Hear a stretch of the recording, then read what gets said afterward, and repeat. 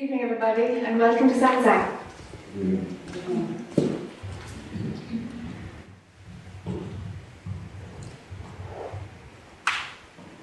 It's nice to see some familiar faces from last fall, I think, and faces from other places. So welcome if you're new to this type of event, and nice to see the familiar ones.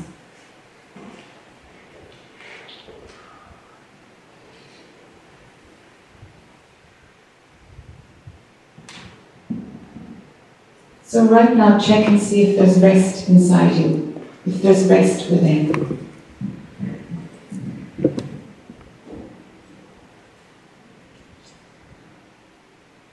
Or check to see if you have access to rest within.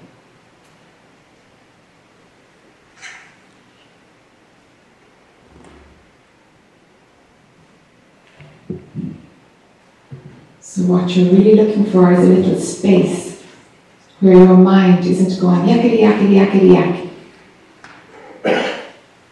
Just a little space that might feel like it's kind of underneath it. Kind of feels like you sit beneath it.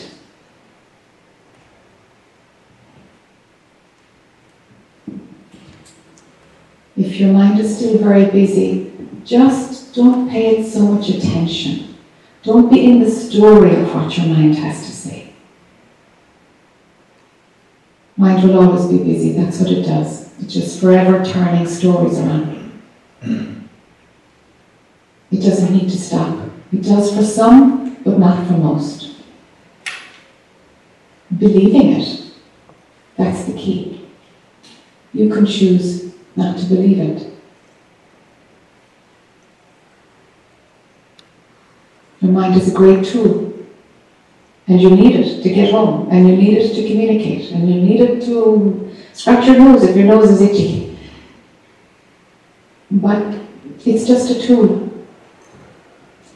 And it will tell you whatever garbage it's going to come up with next.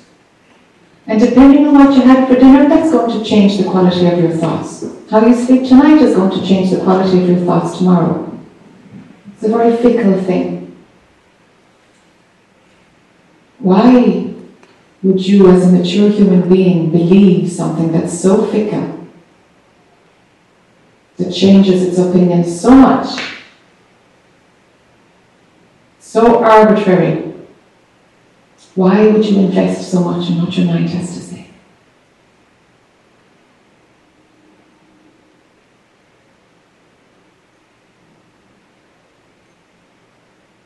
It doesn't know anything about the truth. It's a tool. It's very useful for lots of things. But it doesn't know anything about what you're doing here and what life is about, and if you are here and if this is real and what's real and what happens after you die. Your mind can create stories for all of these things. There's lots of versions and different approaches out there. And you'll find that some belief systems work for a while and then they don't work anymore. You'll find something that's deeper and that works again for another while. Does that sound familiar? Yeah. So if you can see that your mind is forever going to try and grab something new, it's forever going to try and, oh, it's about that. Oh, I have it now. Your mind will always try to land on a goal. It loves goals. But the truth, that which is beyond all of it, can't be known by your mind. Your mind will set it up as a goal to wake up, to achieve enlightenment. Your mind is going to set it up because it doesn't know what else to do with it. It has to set it up and project it as a goal. It has to. But it's not attainable in the way that every other goal is. It's not attainable. And your mind needs to know that. So there's part of you that I'm trying to encourage to can you access that piece of wisdom within you that sees what your mind is at?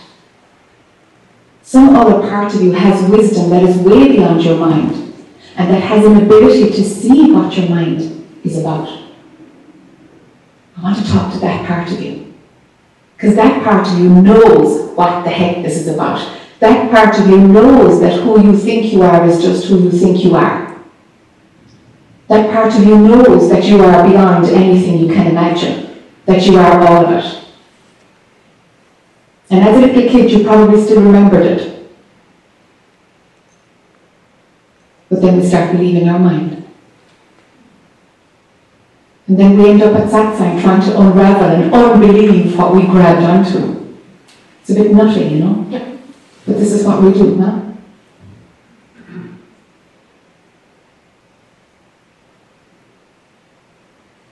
So that wisdom deep within, it's got a knowing, but you mightn't know what you know, because your mind mightn't be able to put a story on it in the way it can put usual stories on things that have time and place and names and subject, object, and predicate, the way we structure stories.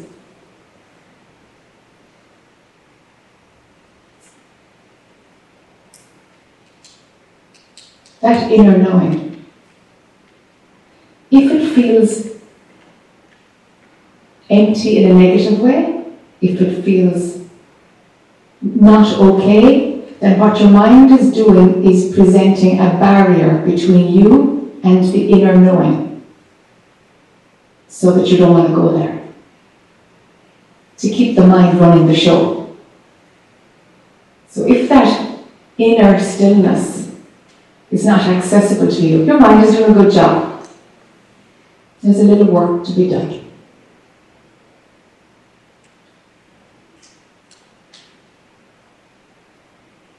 So the part of you that knows, but it doesn't quite know what it knows. That's what I'm after. And don't look for it to talk to you, because it doesn't work like that. Your mind does the talking. That's the dialogue part, the monologue part. The endless stream of story. That's your mind. But what we're about here is expanding that inner knowing, so that you can pick up your mind, use it, and set it down. But the part of you that knows, it's right there. It's like it's more immediate than your NOSC, your nose. It's more immediate.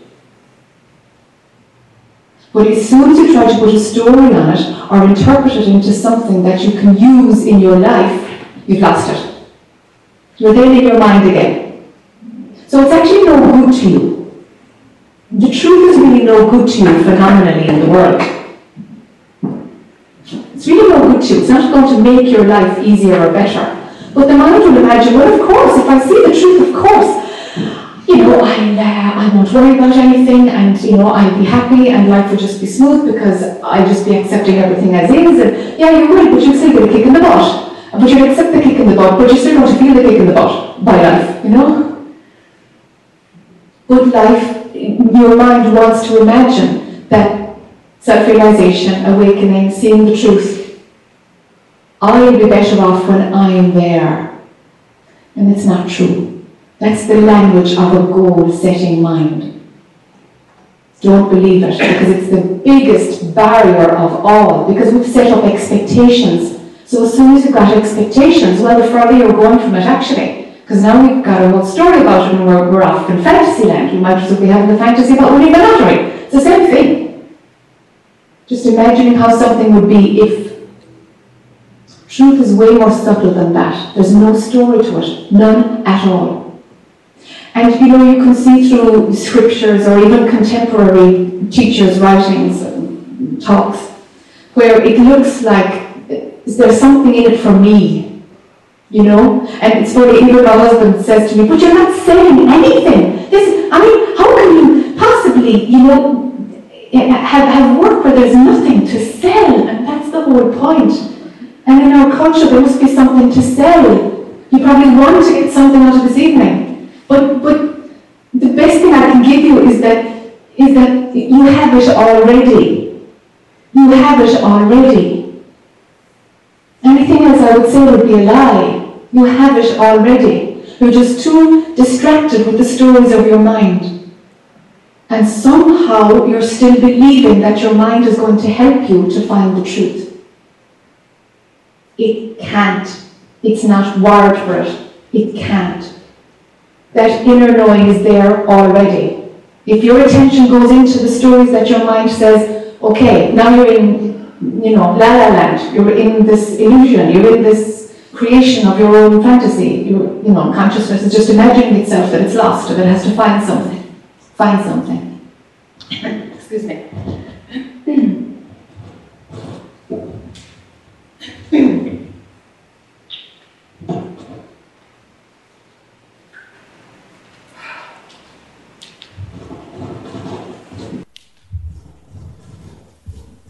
So what are you going to do about it? Because the more things that you do about it, the more the mind is going to be involved because it'll set up a goal. So now we have religion, and religion really works because then you're doing something about it. You're doing a spiritual practice and you're trying to go someplace, no? But the more you follow a specific path of guidelines and rules and regulations, enjoy doing that. But enlightenment is not at the end of it. It might be there if you stopped your path. It might. But mind will very quickly try to find something else to do. Because it loves to achieve and find something else to hang on to work towards. What about that inner knowing that's there all the time? What about that? Your mind will say, oh no, don't shatter the goal. It can't be that simple. I've paid too much. It's the game, no? It's the game. And every experience is worth having. This is coming and going, I think, is it? There we go again. Every experience is worth having. But after a while, every experience is like the next one. It's just experience. Whether it's beautiful or full of pain, it's just experience.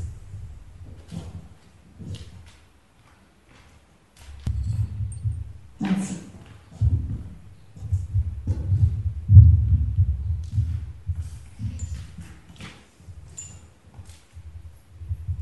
So what to do, huh?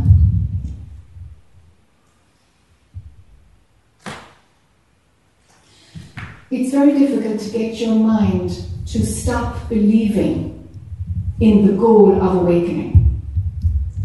It's much easier to develop a habit to see that your mind is a liar. That's much easier. Because then it's like you can get to know the nature of your mind. You can see that actually everything your mind is going to present to you is true within its own context. It's true some of the time. But it can't be ultimately true because your mind can't go to where truth is known. It can't be. It's not wired for it.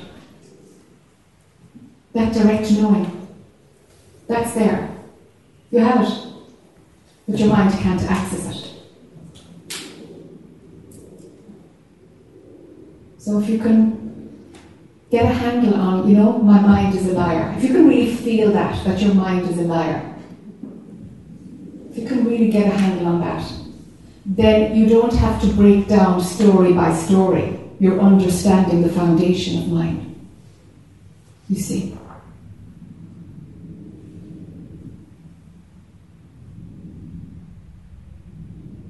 And it's interesting, as a species, we've organized ourselves, in different groupings in order to share thoughts, to kind of pull together a group consciousness. One town, and a friend earlier was saying that, he used to live in Charlotte, and it's tight and it's contracted and it's, sure, that was my experience as well. I came one weekend there and I thought, okay, I don't think that's going to work. And then you come to a place like this that's much looser and the arts are here, so there's something, there's something else that's accepted. When there's very creative community, it's like there's something looser there. A lot of pockets in Ireland have that also, of like a more accepting and liberal community because the arts are there, giving that opening to something that's not just the mind. So we group together and kind of share beliefs then. And we hang on to these beliefs and hang on to these goals, And then we imagine, oh, this works for me, and it works for you for a while, because we attract the limits that we have in our minds, we gravitate towards people who have the similar limits. We call them our friends. It's what we do, isn't it? And if people have a different set of beliefs or limitations, we kind of clash with them and move away from them. So our mind is very clever. It wants to be reinforced by something that reflects where it's at. And we actually feel comfortable when we're around somebody with a similar belief system. That's really weird. Do you know, it is really that the mind is in charge that much. That we have a sense of well-being just because our mind is mirrored by somebody else's mind. Wow. You see how much control it has over everything we do. We don't see the tricks that it's at. It's very useful. It makes us live in community, and we have to live as community. We don't manage as hermits very well. It's very rare. We all depend on each other too much. That's our species, and it's a beautiful thing. And so the mind has to morph to make that work. And we think it knows something about the truth. Gosh. So if you can get an idea of the arena of mind, the area, the scope of where it's a really useful tool, really helping us as a species, helping you to rear your kids and to educate yourself and speak foreign languages and learn a new song, whatever it is. But the truth, way out of its depth, way out of its depth.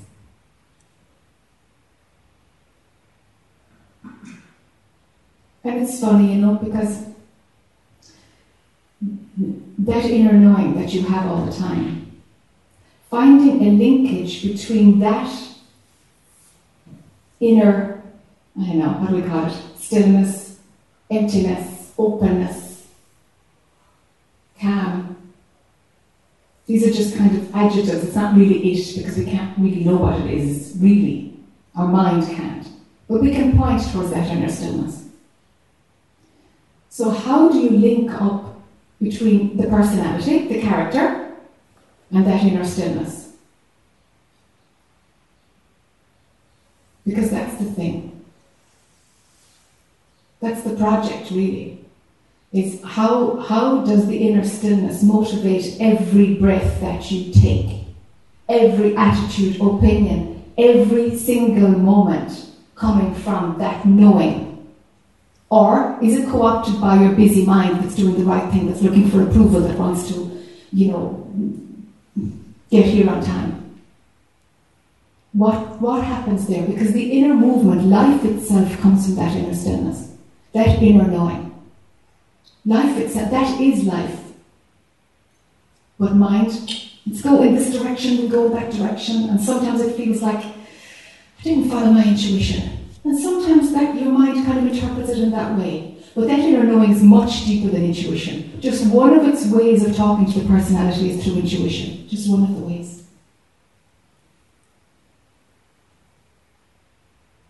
What's it going to take for your personality to yield to that inner knowing that you have 24/7?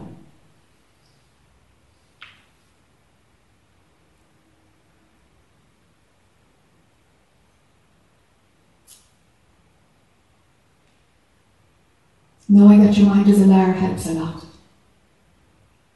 So then what about the rest of the personality? How's that going to fit in so that pure consciousness, that inner knowing, so that is the thing that's in charge? Like, which comes first? The physical form, the personality, and consciousness is second. Your life itself is the slave of your personality and your own drive and your own ambition? Or is it the flip side? That life, pure consciousness, is moving all of it, and that your character is a tool being used by pure consciousness? Which is it?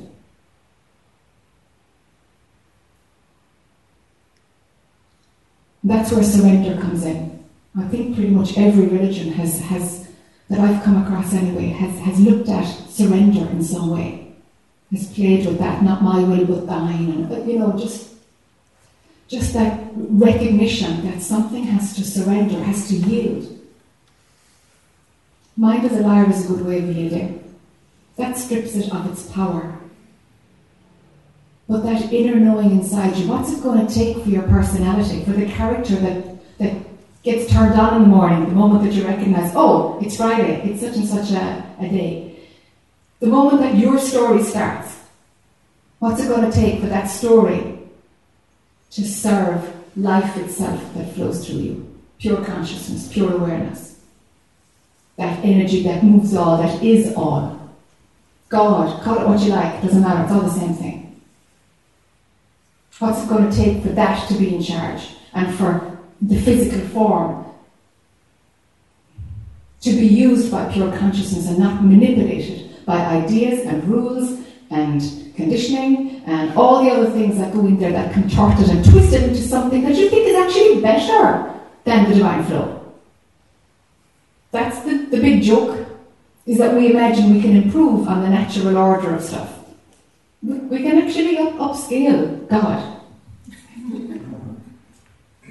We do, we think it, no? That's where we're at all the time. It's just like, well, I think, and I'm going to move that rather than, you know what, just go inside. What's going on? What's going on?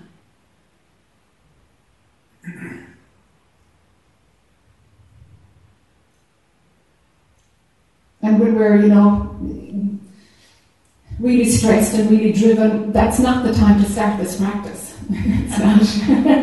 Because if you're meeting a deadline or you're under stress or you're doing something, okay, like life demands something, okay, it's got to be done. So starting with the little things, your relationships with your nearest and dearest, those things, what's going on there?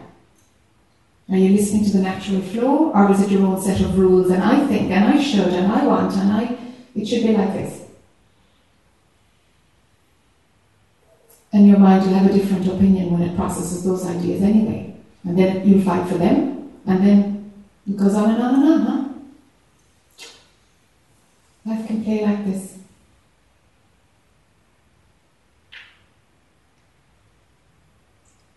Does it make sense? Good. Yeah. So it's really simple, actually. Let awakening, seeing the truth, self-realization, let it no longer be a goal, because that's your mind playing a trick so that you keep the show going. Because as long as you're looking for it, you're moving away from it. That's for sure. It's not a goal that you're going to find. It doesn't work like that.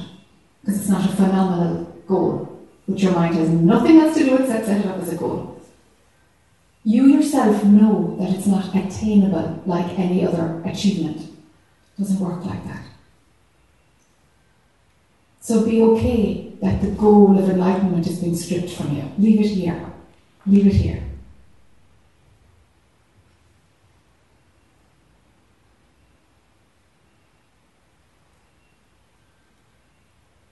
That inner knowing where there's actually nothing much going on inside. Your mind might have a comment on that. Oh, it's boring. That's your mind being a liar again, actually. Because that's what it does. That's what it does. It wants to keep the show going. It has to keep itself indispensable. You can turn down the volume. You can see that it's a liar. You can choose not to believe it. Don't expect it to stop. It probably won't. And that's all right.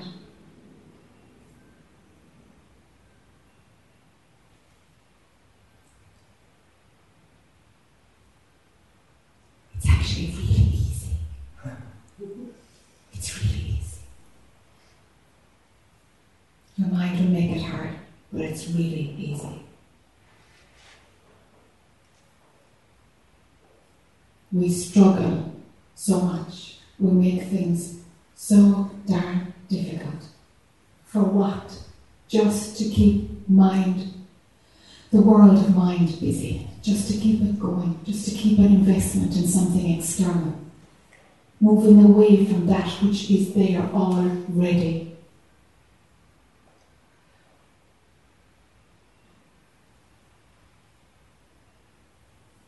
We can be so hard on ourselves, so hard on ourselves, constantly striving. And this the gem, the diamond in the middle of all of it, is just saying nothing.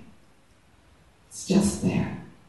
While we do this mad, crazy dance, looking outside for something that's already inside.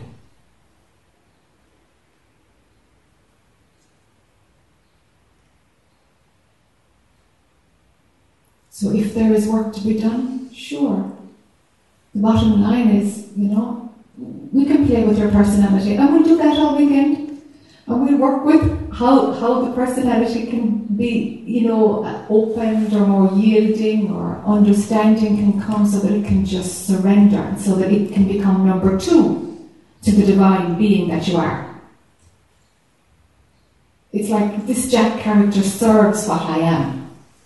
I'm not her. I'm absolutely not her. But she's my capacity to connect in the world and to experience a human life. She's like a glove that I put on over what I am in order to let experiencing happen.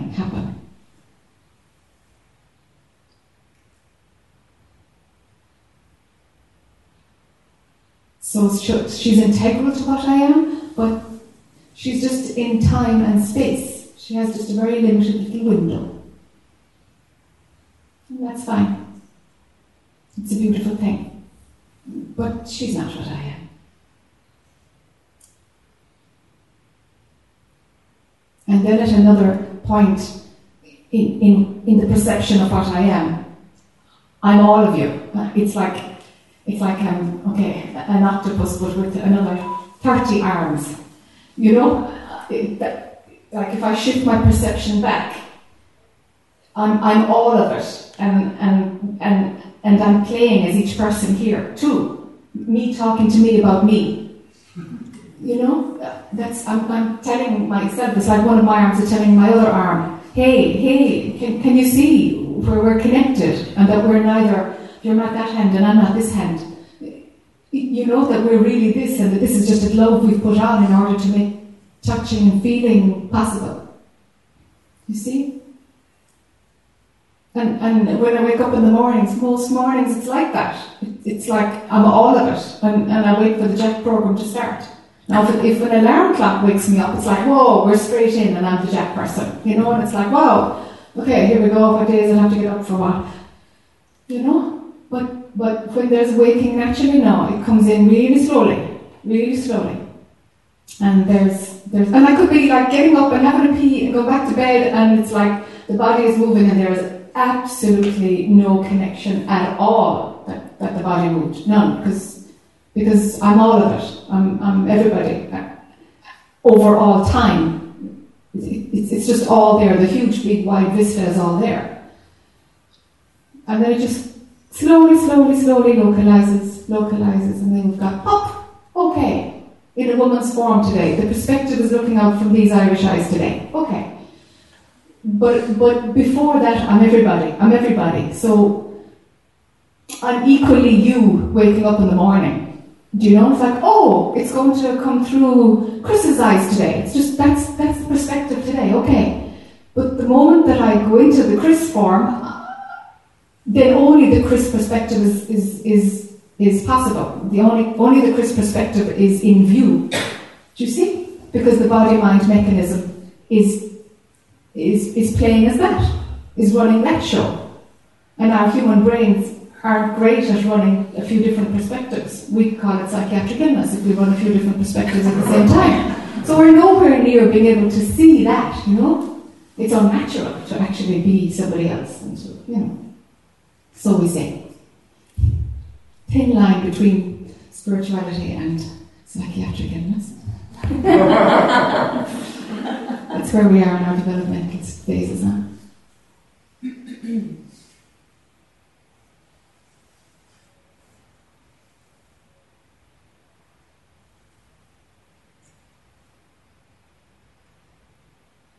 So then you wonder, why would any of us get so caught up in the story of me? Do you know? Why would you compromise what you really are? To that extent?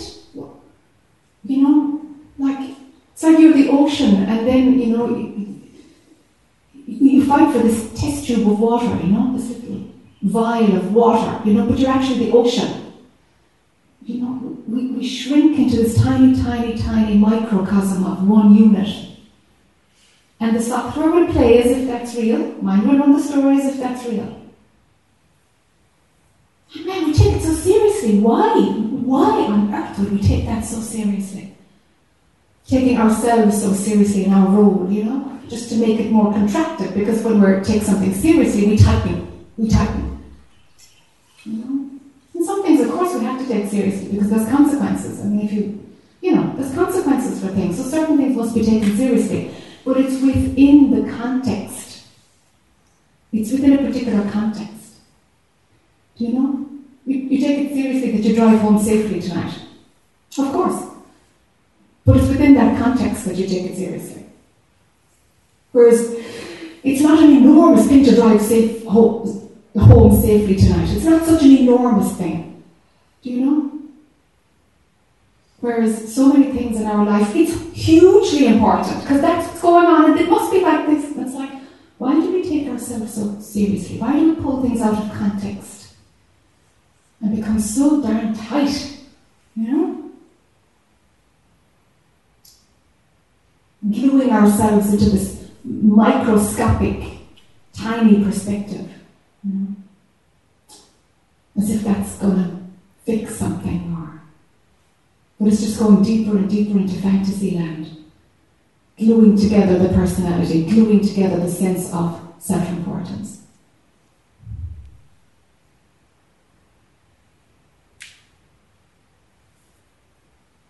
And you can still play the game and take things seriously, because if you've got a kid that you have to tell them to do their homework, you can be very serious, but inside you can know, oh, you poor kid, I was there.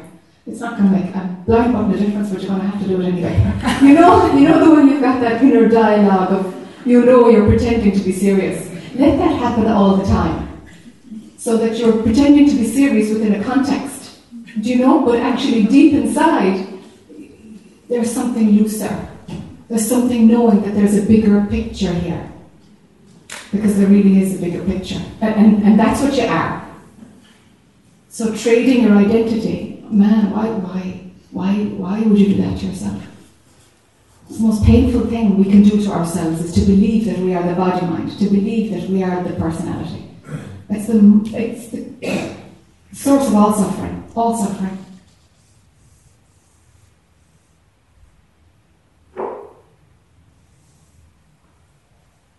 Even if you can give yourself a little window, I'm believing my thoughts now, I'm believing my thoughts. Just that much, so that you can see that believing your thoughts is a thing that happens. Even that window gives you a little bit of, you can drop in.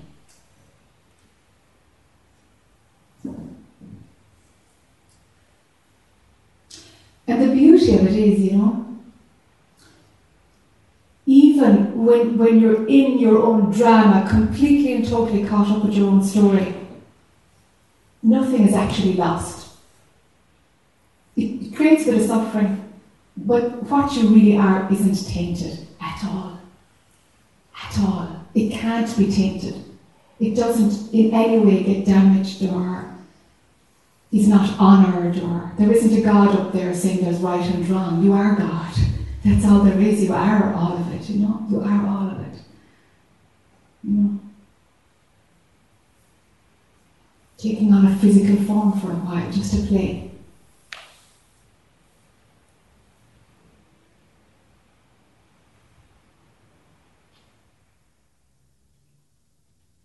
So if I can draw a link between your ability to experience and taking things seriously, they're linked.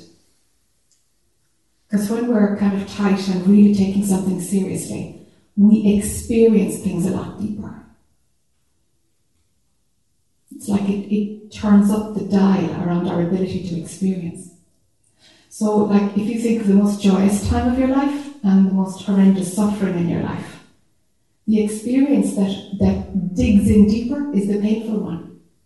It'll be stronger in your memory. It's going to be more vivid. It digs in deeper. And neuroscientists know that now. It's actually 20 times 20 times deeper is the capacity to dig into your memory bank. Impact is 20 times stronger for suffering than having a beautiful, joyful experience. So we love to experience. This is one of the little tricks. If you can see this one, it frees things up a lot. Because we love to experience blindly and we don't explore what experiencing is, we go for deeper experiences and it gives us access to really feel. Suffering is going to make you feel more than anything. Suffering will make you really feel. In whatever shape or form suffering is, physical, emotional, mental, it doesn't matter. Suffering is suffering. But if you can see that your capacity to experience is being used by the mind, who's telling you, hey, you know, if you experience enlightenment, that'll be the best experience of all. And it's like, actually, no. The ability to experience anything is tied in with separation. Can you see it? Not really? Is there another way I can do a couple of nods? Okay. We love to feel and to feel alive. Suffering will make you feel more alive than anything. We have high-risk sports, which is a way of making you really feel alive without having the pain part. But they're high risk. But it works, no? Because it really focuses your attention on something. So when your attention really hones in on the point, something feels great. You're really focused on something. Okay? So when there's a lot of suffering, your attention is completely absorbed by the pain. Whether it's a blinding toothache, or your nearest and dearest has broken your heart, it's going to consume you. So when there's a really deep experience, some part of us feels more alive. There's a trade-off there. Because when you see through your pull to experience, what goes with it is your investment in the all about me story. They're in bed together. Because it's the personal part of you that experiences something. It's the personal part of you that wants all of your attention to be pulled into something intensely. You can't share a toothache. It's personal. So as long as you want new experiences, the individual has to stay alive. It's tied in with that wanting to experience. Experiencing is like a drug. But if you can see through it, it will be great. Here's a little trick. If there's experiences that you want to have, make a bucket list. Experiences that you absolutely need to have, reduce your list from I want to have to I need to have these. And do them. Let yourself have the experience so that experiencing becomes less of a drug for you. That would be a very wise thing to do. Are there experiences that you need to have? Because that will keep the personal capacity alive.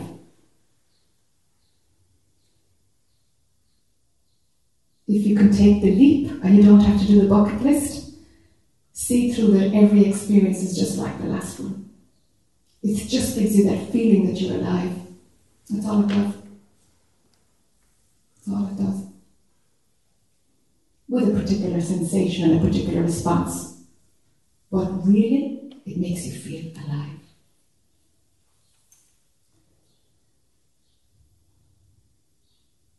It's a chemical thing.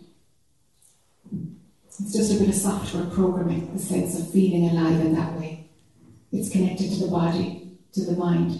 It's just a little drug. And it's not that as God you feel dead. It's just that you know that experiences are, sure, there's all experiences there. They go on forever, but they're just experiences. Each one actually is kind of like the next one. You see that they're the same rather than them being different. See through experiencing. So rather than getting caught on what the sensation of an experience is, go deeper and say that, okay, some part of me likes feel alive. And if you can pull that apart and demystify it and see that it's just a hook that the personal I uses to keep itself alive, then it can go. That's a bit out there. Are there people totally lost? No? Great.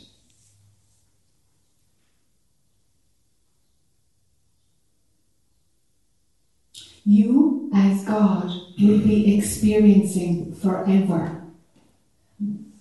Creation isn't going to wrap up ever. Infinity is built into this. Consciousness will be forever manifesting as form. Even if we blow up the planet, it's going on in so many other dimensions that, we're kind of dispensable, really. There's so many dimensions. There's so much that consciousness is doing that, it ain't going to stop just because we stop. So you as God will always be experiencing every permutation of yourself that you can possibly do. It's always going to be happening. Why would you compromise for just the body, mind, character of one individual in a time and place such as this? See the madness of it. You're all of it, experiencing everything all the time. But if you really believe that you are the individual, then you will want as many experiences as you can, so that you can keep reminding yourself that you're alive. What a trade-off. What a tiny, tiny little teaspoon of the ocean that you're willing to have, instead of the whole thing. The whole thing is there for you, is you, all of it.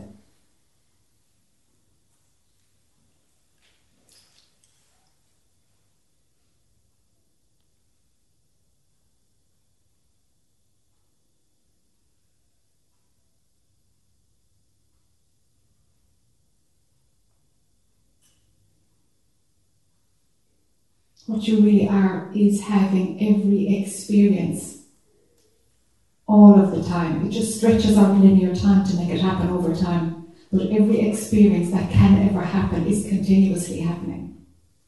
You're not missing a thing. You're doing all of it. It's all you.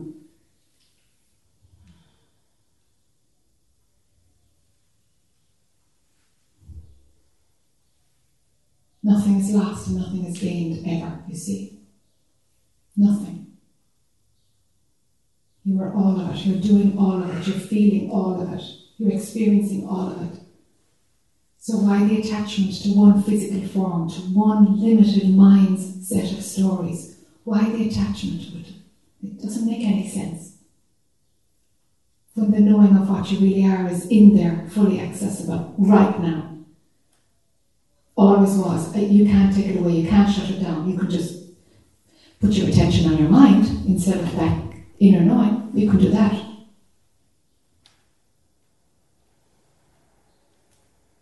Or you can have that inner knowing move through you and live from there, and let that be the thing that moves everything.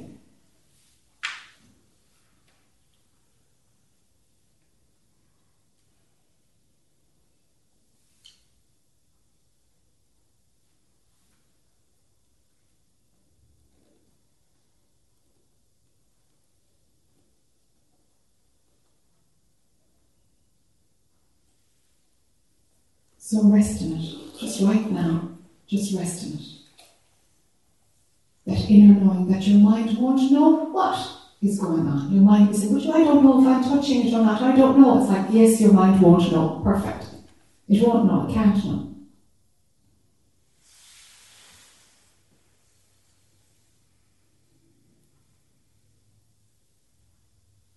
So I'm inviting you as pure consciousness to sit with me. And let the personality do what it needs to do to line up with you as pure consciousness. That's what this weekend is about. What does the personality need to do in order to yield and line up with what you are, so that what you are is flowing and using the body-mind for its expression? What do we have to do for the personality to do that? Because sometimes it fights.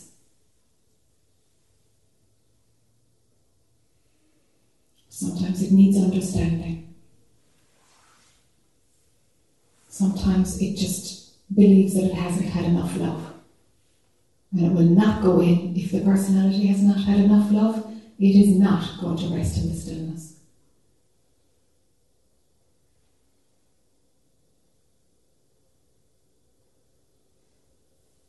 But love softens everything.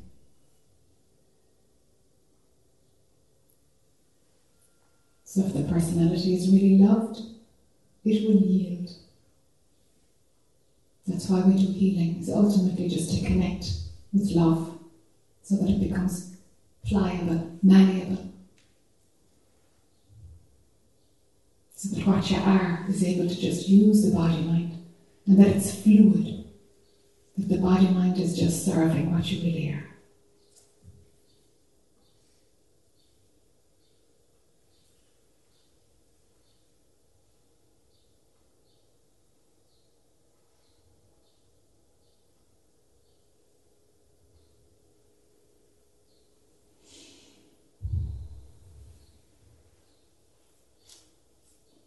Okay.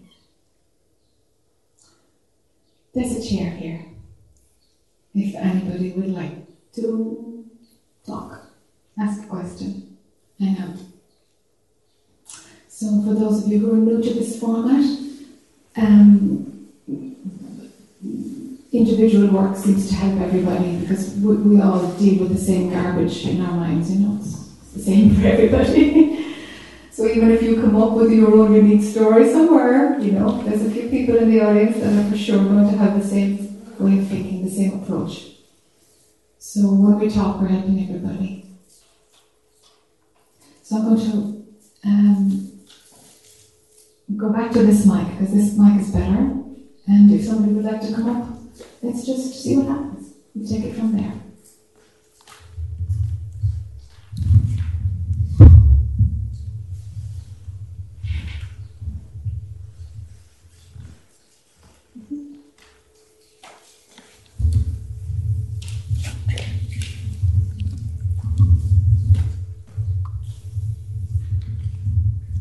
Hi. I'm Mary. Hi, Mary. Nice to meet you. And you.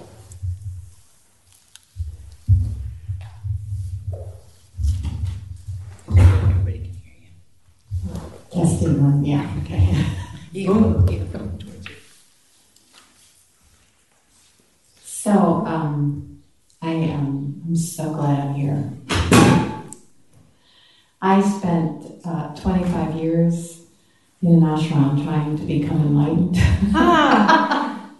Every time I tell one of my friends that, she can't stop laughing. Yeah. It's the emphasis on the trying, right? Yes, indeed. And yeah. And so there are experiences, right, that I didn't engage in. I mean, I've never been married, I never had children. And I really want to experience having the love of a partner. Mm-hmm. Okay, and when you talk about what you're talking about, I don't see how that can happen. How does that happen? Because it's just another experience like any other, correct? Yes. Okay. If it's motivated by a desire, it's worth looking into desires. Well, I've been ruled by this. Yeah, that's my sort of has been my issue on this in this lifetime. Okay. Yeah. So sometimes, have you found that sometimes they get satisfied and sometimes not? Or do they usually not get satisfied? Or where are you at? Well, I have a big thing that that wanting isn't okay. Okay. Okay? Yeah. So all of this is floating around in my brain right now in a really big way. Yeah. In my heart. And I keep trying to tell my brain, or tell myself, what's going on in my brain is not true. Yeah. If I could just, start from that premise. Yeah. Right? Yeah. Okay. I think I'm in love with somebody. Okay. All right? Uh-huh. Okay. I'm after wanting is not okay. I'm after that. How could that be not okay? It's me. Seems like the human condition to me. Yes, it's completely human to want stuff. Mm-hmm. Want to drink water, to want fresh air. It's completely normal to want. Okay. Can you completely and totally... Can you... Will I just talk loud? Oh, it's back. No. It's not. No. Yes,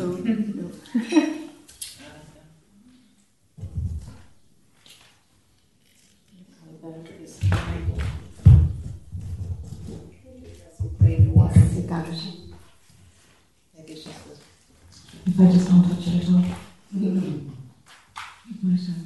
It's good now. Thanks. Okay. Work on totally accepting that wanting something is okay. Because if some natural part of being human is denied, it's going to bubble up someplace else. Right. It's going to get twisted along the way and get contorted. So it's going to make your entire relationship with desires obscure. You won't know, do I really want that, or is it that I'm actually not able to let myself want it? So That's it. Yeah, you see? Yes. So it's not about the object of your desires. It's not about that at all. It's giving yourself permission to want. It's totally normal to want. Totally normal. The next step from it is we do what we can to satisfy our wants. We do what we can. I'm thirsty, I'm going to have a drink of water. Do you know? Yeah. We do what we can. Then there are desires. But if you can work on allowing yourself to want and being totally okay and having fun with wanting, the picture... Starting to get a glimmer of that. Great. Yes. Great. Because the work around desiring will look very different. You have to separate them from now. For now, you've got to split the two of them up. Because desiring is being obscured by not allowing yourself to want something. Phase 2 then is seeing, okay, do I want that? And is it a desire that might or might not get satisfied? Or is it just a basic human requirement? I want that, yeah, I want it. Come on, life, give it to me. Come on. And letting yourself go there. Do you see? Yes. So, not everything is a desire. Not every want is a desire. Okay. But right now it's not that clear because you've nipped all the wants. You've nipped them all.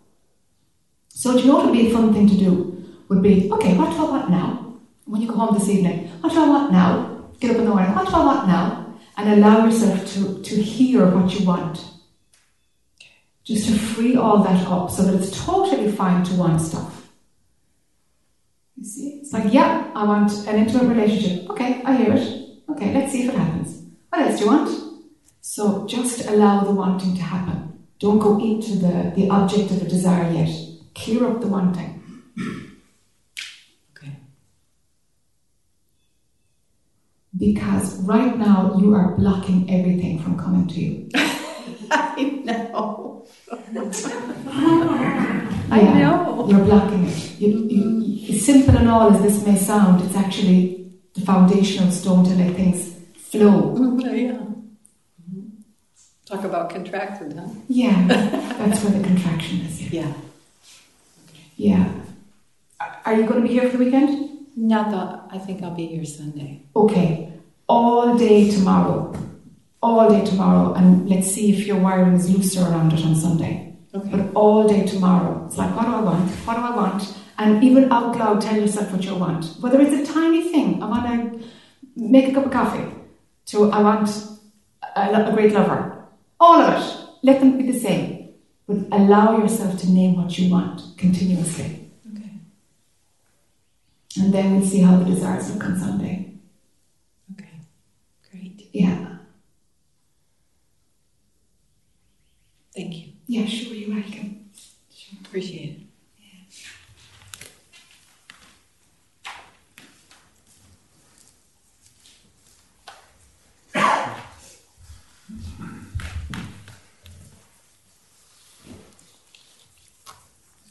Hi there. Hi, thank you. I feel sort of blessed to have found out about this event a couple of days ago. I'm in the midst of a big transition. I moved here from California last summer, and I'm in transitioning kind of everything, my livelihood, I'm seeing so I'm in this place where I get a lot of impressions and resonances, and where I sort of know I'm through the crack, and then I go back, and then my mind makes a story up about what I've experienced on the other side. And so, and I'm trying to guide I watched your video last night about your destiny sort of being a movement through you. And I very much feel even just how I got here was a complete movement that I had no control over. Uh-huh.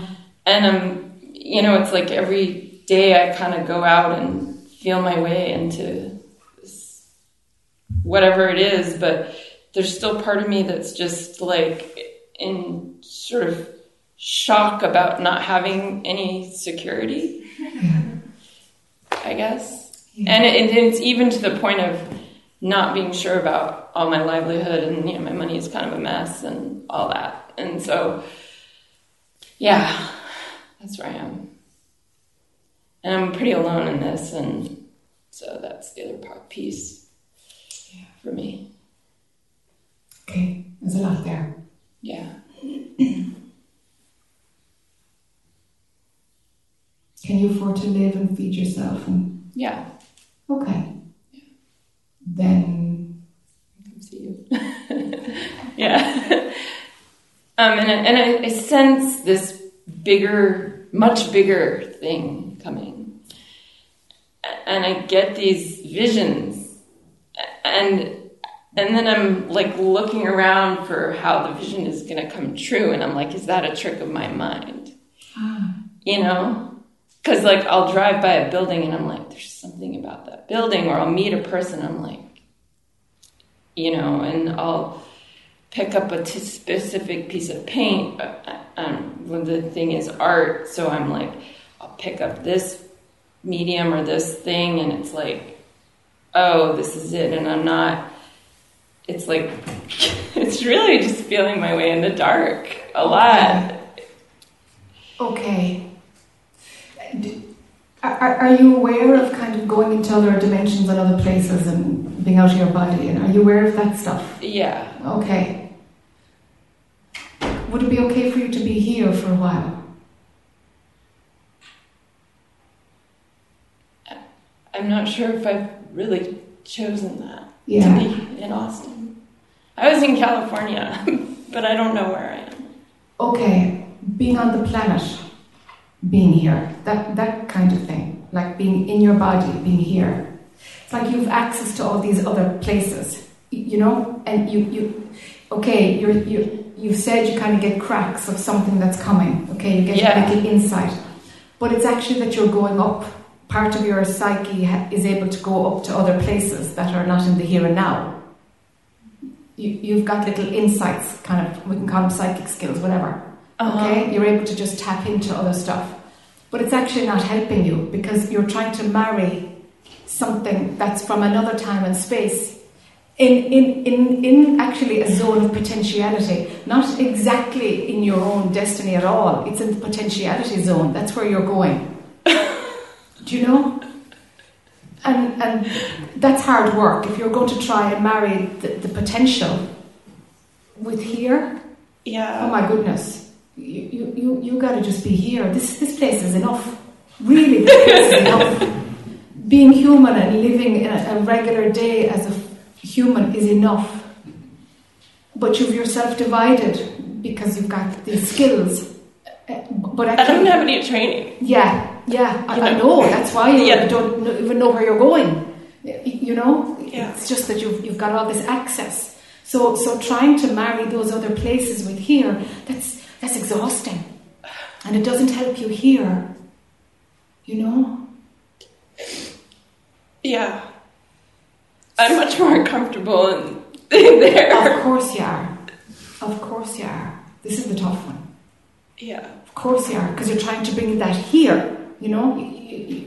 That's the pull, is to bring it here, because that's much more. You're at home there, and you're trying to find your home here, but that's actually home. You know, up and out in other dimensions, you know. You know that you can navigate that world, those worlds much easier, much easier. This place is very bricks and mortar, and it's a slog here. Life is hard here, you know. Great. Same.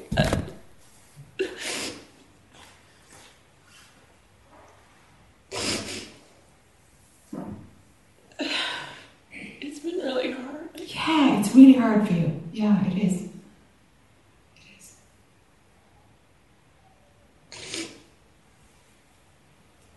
So then what?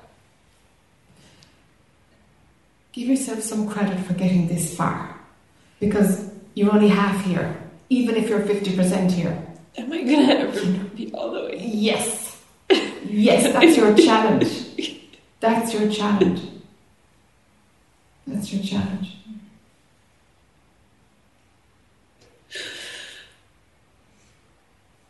But even acknowledging it within yourself, do you know that, okay, this is how I've been managing till now. All right, there's an easier way.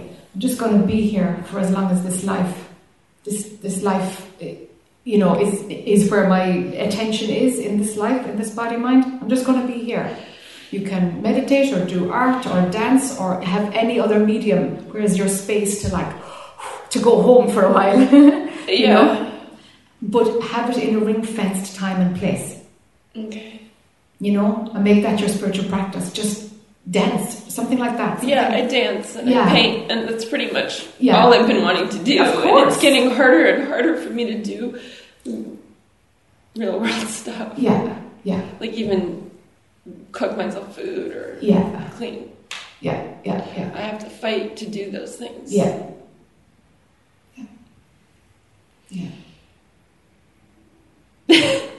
So we ring fence time every day, which is your time to go home. Yeah. Okay? To go into the zone that's familiar with you. And an hour a day max. Just like that's your time for doing that. Okay? Now, the rest of the time, drop your resistance to being human. And so much more can flow for you.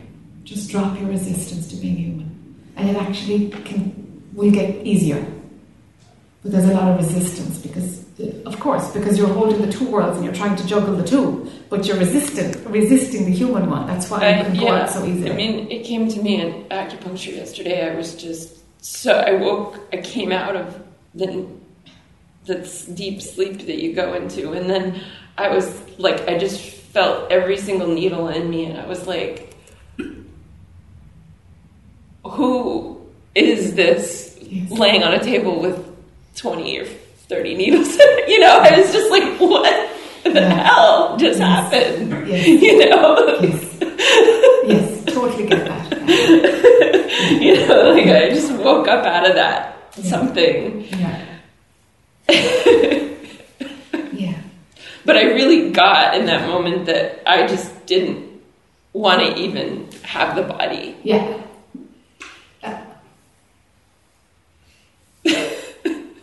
Okay. Yeah. So the resistance to being human, make a poster, you know. I no longer resist being human. So the beauty of being human, that's there for you to explore. It's absolutely beautiful to be human. It's beautiful. But the resistance has to go in order for you to find that. Where it's going is the other dimension. If that really was home, I've been calling it home, but if it really was home, you wouldn't have come here. Right. So home is neither there nor here. Home is inside all the time, no matter what dimension, no matter what form you have. Mm-hmm. Home is outside of all of it. But if it really worked, that other dimension, you wouldn't have popped into a body here. So there's some magical gift for you here to learn. Mm-hmm. A few of them perhaps. Do you know? Yeah. And neither there nor here actually has the resolution of what you have inside all the time. So is the job to marry the both or make it something here real? I don't know, that's what it feels like.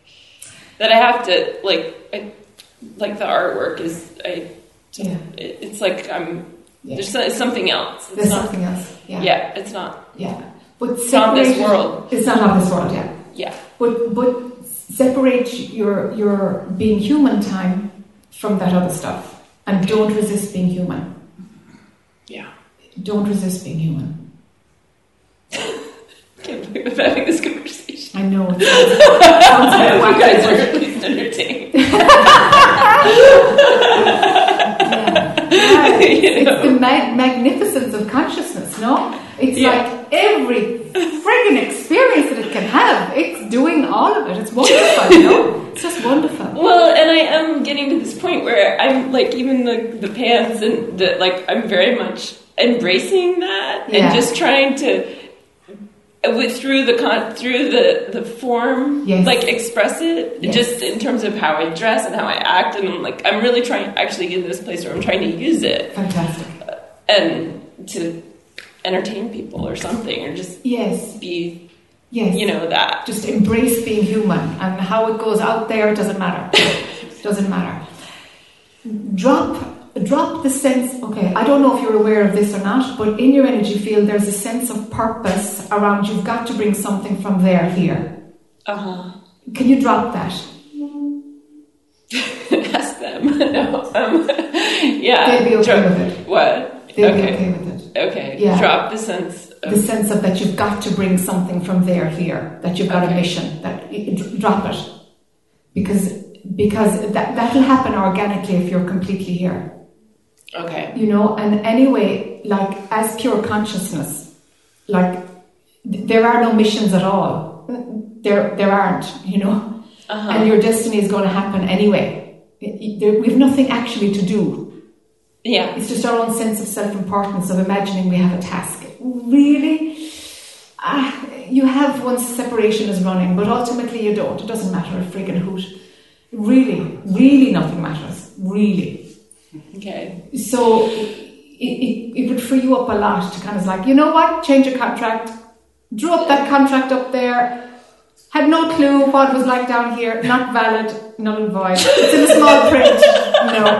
Gone, That would be a good thing to do. Okay. Do you know? And it's let it play out.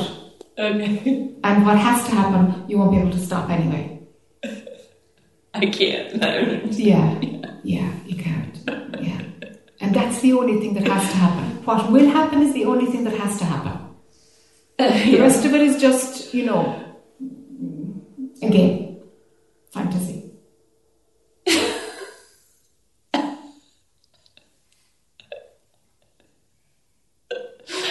Yeah.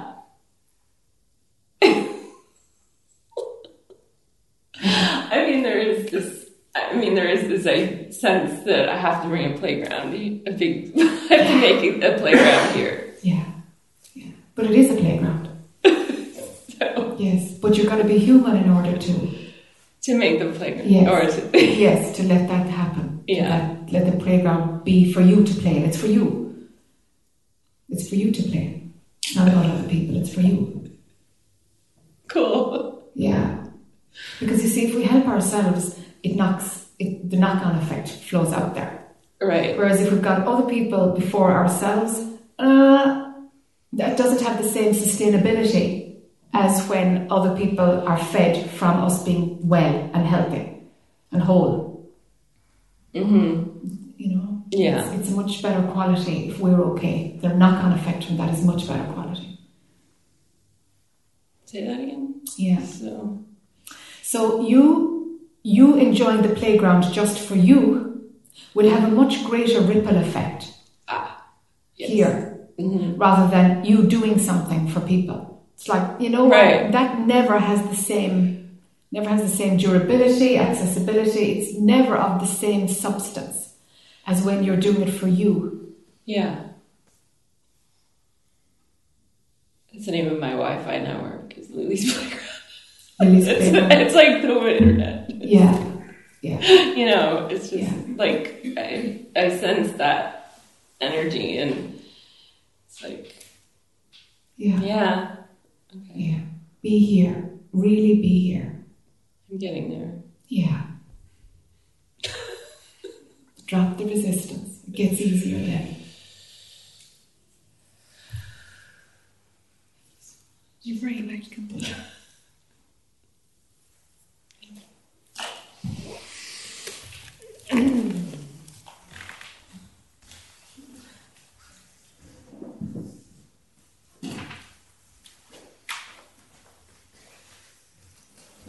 Hi.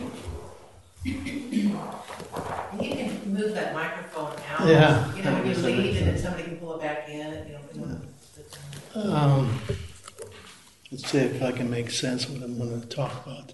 Okay. I'm going through that shift. It's been a few years I've been going through it now. Before I was really in the void, and I was completely lost, so I just started driving. And I went to Ecuador and stuff like that. Okay. I knew the road would be my temple. Okay. And I ended up like 28 states, 18,000 miles. I just thought, this is the way I'll come out of it. It's the only way I'll come out. Okay. Because Move the mic in front of your mouth a little bit, please. Yeah, I'm kind of a vagabond. Okay. Down there, and I don't belong here. I've did a lot of things, a lot of business and travel and stuff like this. But now I know that I'm starting to shift. Yeah. And I realized the way I had to shift was to open my heart up. Yes. And live from my heart. And that was hard for me, But, I thought I'd lose control. And so now, I'm from South Dakota originally, but I'm heading out to California, a couple other places, Canada. But, when my heart started shifting, my past started shifting too, Yes. my perception of it. Yes. And I've had a really interesting life, amazing. It was, pretty well, a couple of heart attacks, a lot of self-abuse, I guess did I have to go through this process to get my preparation for where I am now? That's one of my questions. And now, the worst part of it was kind of the loneliness, Mm-hmm. But I didn't want to. Relationships are always kind of crazy for me, because I thought I was kind of nuts in a good way, but, Yes. and then I'm too independent. But it's kind of all, you start studying quantum, holographic frequencies, vibrational alignment. You got to get the alignment you want before you can draw, and before you interfere with somebody else's pattern. Is any of that making DNA activation? All this stuff is, go ahead, All that stuff is? all this stuff is just, the more you learn, the less you know, Yes. And, Yes. and the more complicated everything is. And you're not supposed to make it complicated, but you just got to surrender. But I like to understand what I got to work on to make myself completely whole. Okay. And get all this baggage out of me, because I'm not coming back. This is the last time around for me. I played this game enough. I hope anyway. But Do you know what I found at that? yeah. But you said like a desire. If you desire something, but how do you know the other person desires what you want? How are you interfering with somebody else's mindset? You think a lot. Yeah. I'm a Scorpio, yeah. Go ahead if you got anything to say, I guess. Okay. Yeah, I can see your interest in understanding things, but that's an unending cycle. I know. Okay, you know that already. It's not going to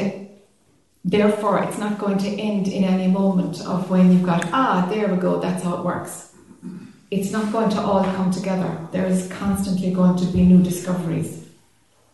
So at a certain point, it would be good if you just saw that it was a distraction, that it was entertainment, but more of a distraction than anything, like watching a soap opera on TV or just a distraction, that kind of thing, leading to nothing.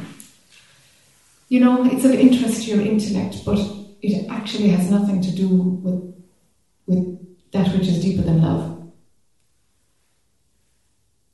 Yeah, I understand that too. Okay, all right. So it's just, that's what you do for entertainment, to figure out about that. But if you add in that other layer about, you know, how does my desire impact on somebody else, that's very deep in separation. You know, that's very deep in me and my desire and somebody else, as if they're a separate person having a different set of thoughts, and how do we interact. It's like you're running about 10 different softwares there, even to create the scenario. There aren't separate people. There aren't, actually. There really aren't. Yeah. Really there aren't. But the part of you that is talking about that is the lonely part. So the part of it that believes in separation, there's loneliness there keeping the belief in separation together. It's the sadness in your heart that's keeping separation together. It's like there's a memory there is a noticing of the absence of something. That's an intimate other, something is missing. Your attention is on absence. It's not really about wanting somebody else in your life. It's just that your attention is imagining that there's something absent. There really isn't, but you've bought that story that there's something missing. Do you see that? Yes, but I'm shedding my identity, and now I don't know who I am. And then most of my immediate family's gone right now, plus some of my real good friends. And that's okay. And that thing on the separation, you know.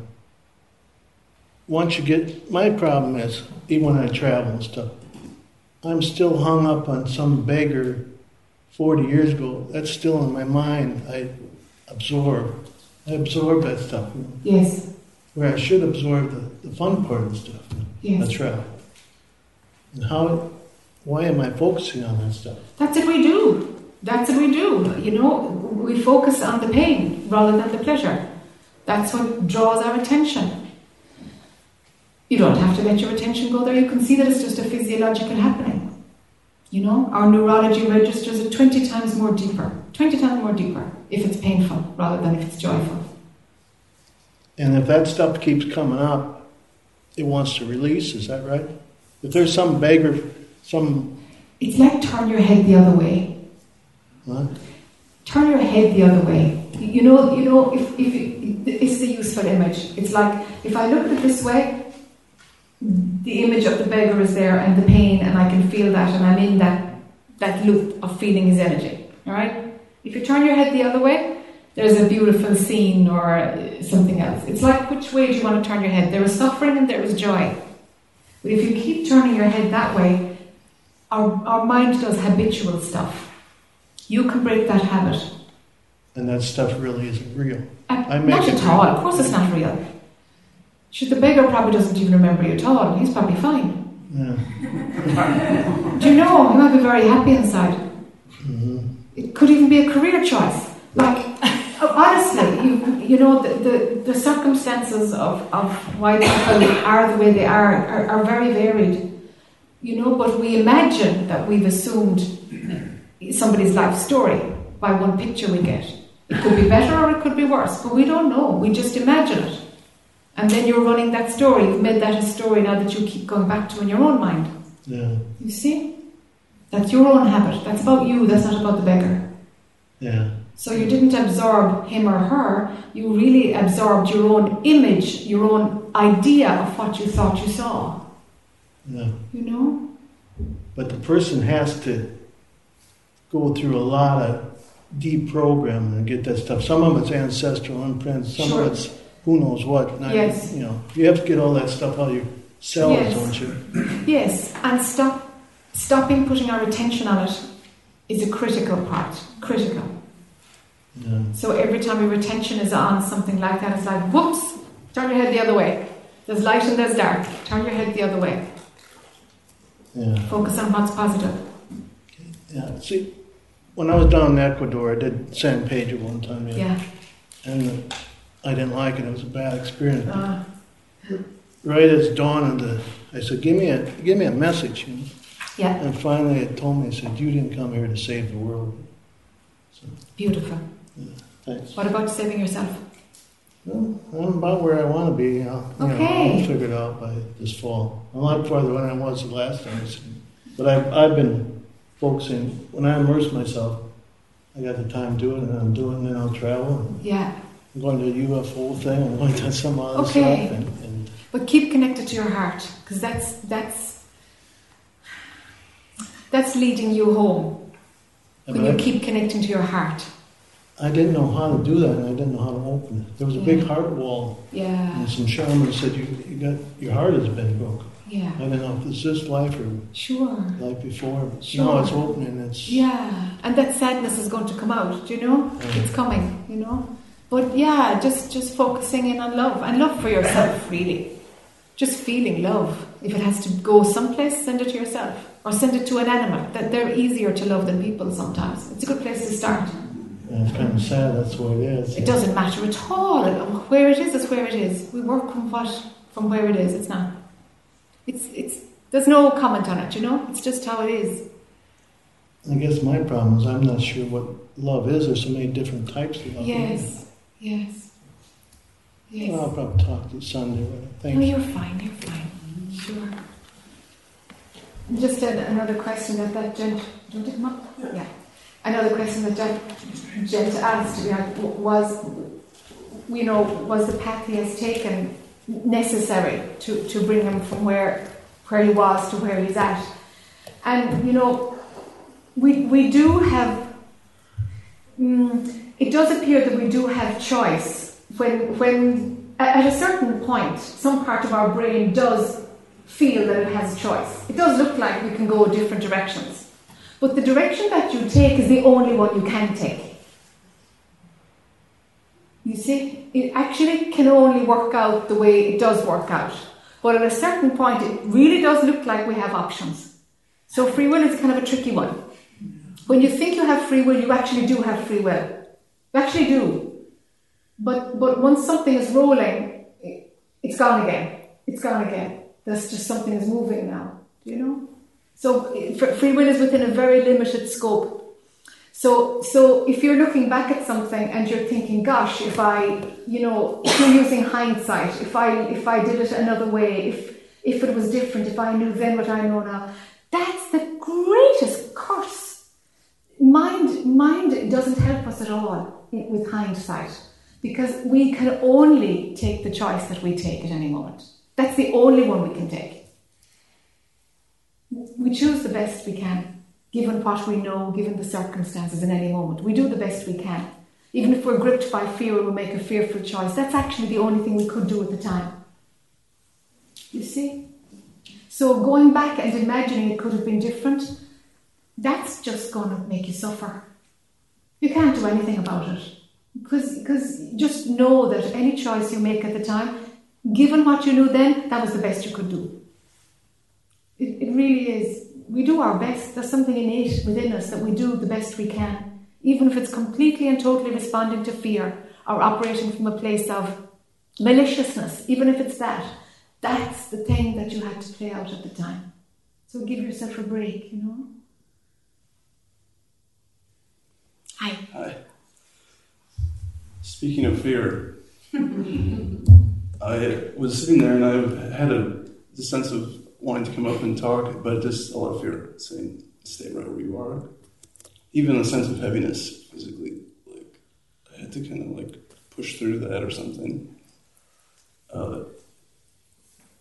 In just a little kind of reflection on where is that fear kind of coming from, and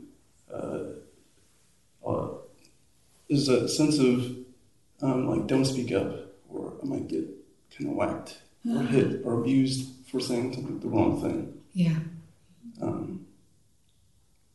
I've been able to have some really interesting experiences over time of being able to just to say some nice things and help some people, myself too.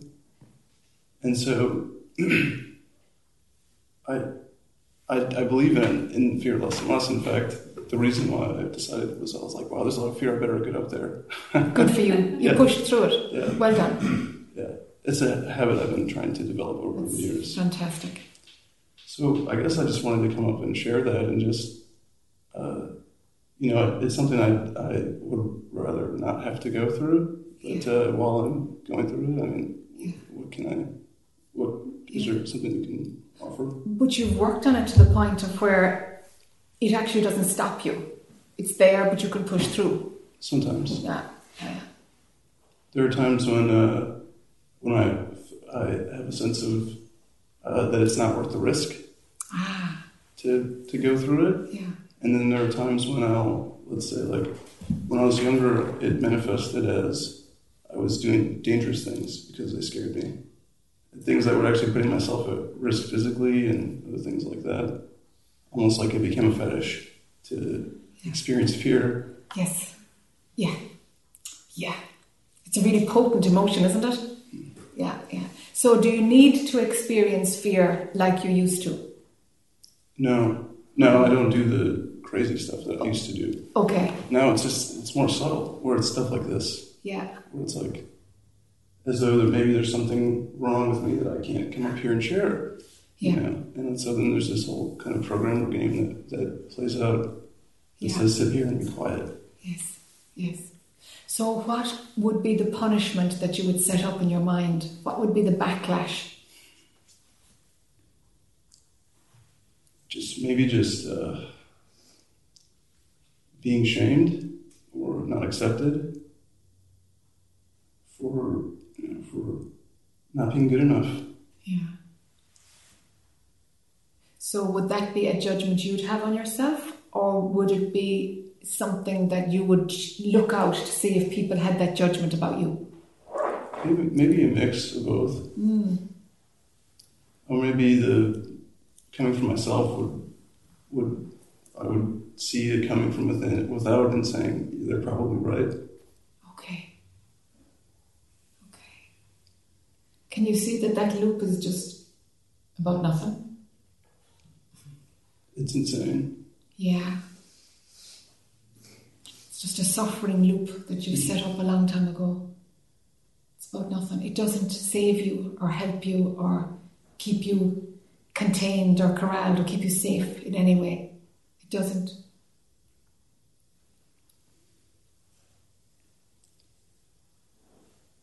It thinks it's protecting you, you see. Yeah. I've been able to notice some of that, as though I'm somehow protecting myself. Yes. But over time, it's really led to more suffering. Actually, I'm feeling like I'm over it. Yeah. So when it comes up, I'm just like, I better look at this. Yeah. This seemed the best way to do that. It's fantastic. Well done. It's fantastic. It's just a loop. It doesn't keep you safe at all. It's an experience of suffering. That's what it's giving you, an experience to suffer. There's nothing else in it. And people are entitled to think what they want to think. That's life. Do you know? But you judging yourself, you don't have to do that anymore. Okay. You really don't have to do that anymore.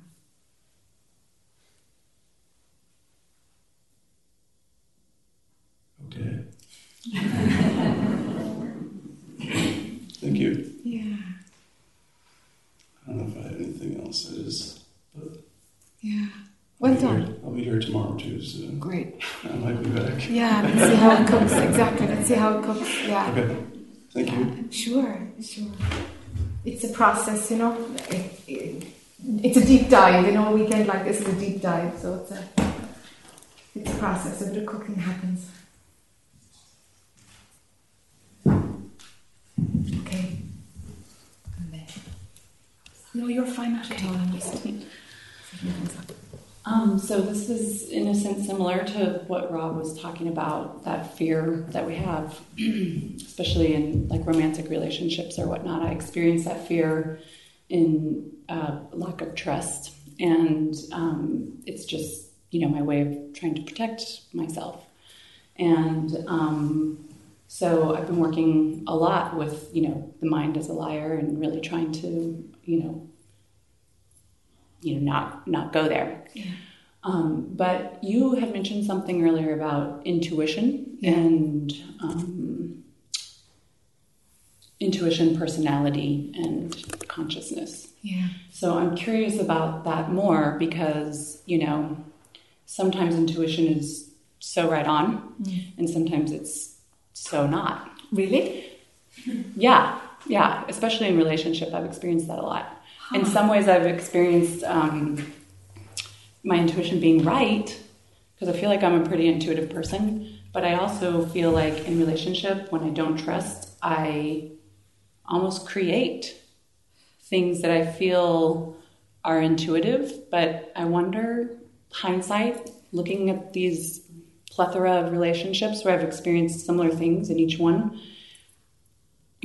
is there's like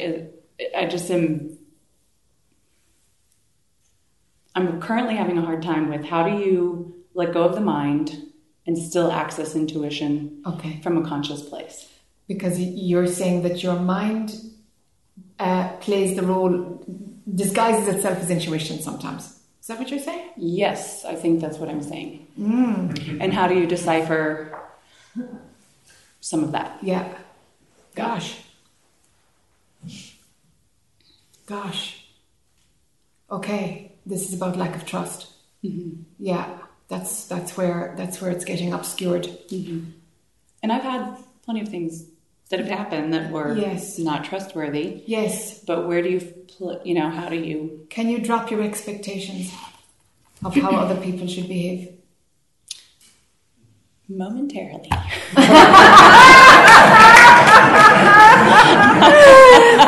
Yes. But it comes back. Okay. I've been doing a whole lot better at it. Okay. Becoming so much more aware of it, which I think is great. Yeah. But in the big scheme of things, there's still so much of going back to, am I not listening to my intuition? Okay. Can you just pull the mic a little bit towards yourself? Yeah. Thank you so much. Okay. Right. Your mind isn't going to stop pretending to be the intuition sometimes until we move another few little things around the place. Okay. So when we've been hurt or betrayed in some way, we're on the lookout for it to make sure it doesn't happen again. Mm-hmm. And because we're on the lookout for it, it actually brings more of it towards us. Yeah. Because there's something... Certainly. So the thing is, there's lots of different ways you can go about this. But if you can drop your rules of how you want somebody else to behave, things will free up hugely. Because your guidelines of how to be in a relationship are appropriate for you. But they can only guide you in a relationship. Whatever guides the other person in the relationship can't come from you. Mm-hmm. You might be a model for them or whatever, but if they're, if they've got something else to do in this life other than behave as you behave, then they've got to do that too. Mm-hmm. And you might have to leave them space to do that. Mm-hmm. I think that the challenge is determining whether it feels right for me or not. To do what? To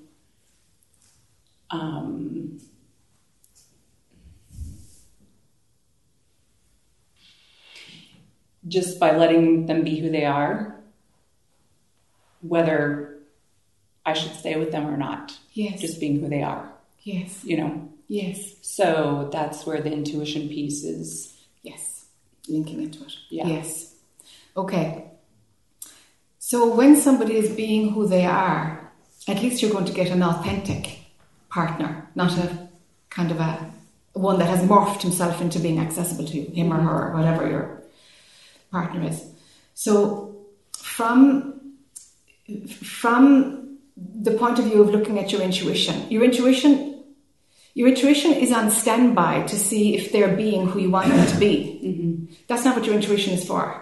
Mm-hmm. So you're going to your intuition in order to tell you what's going on, but actually it's not your guard.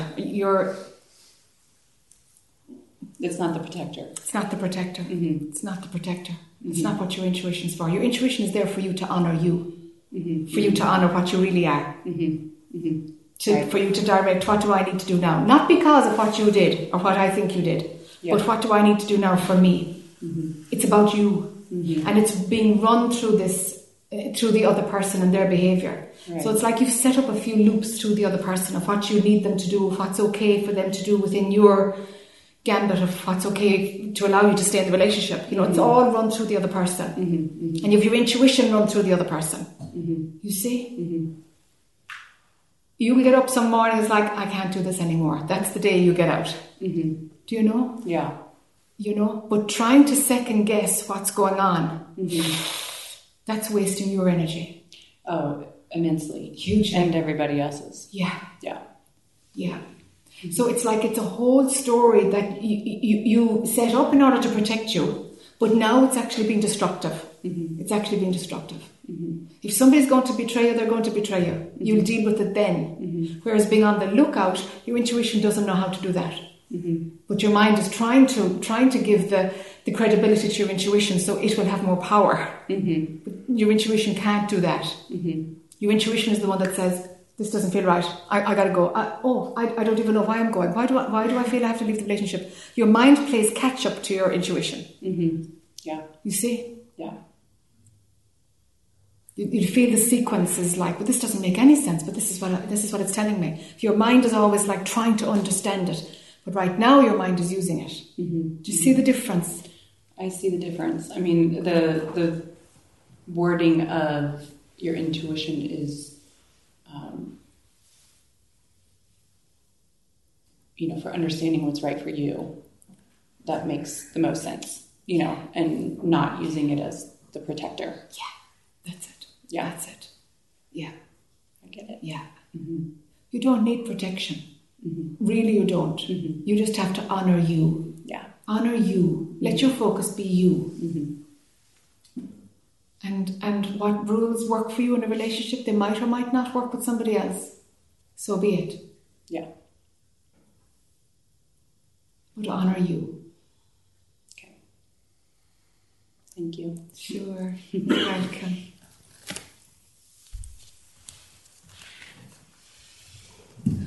Oh, this lady, sorry. This lady and then.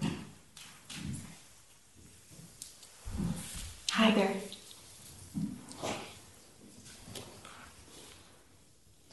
Okay, I understand about not believing everything that my mind says.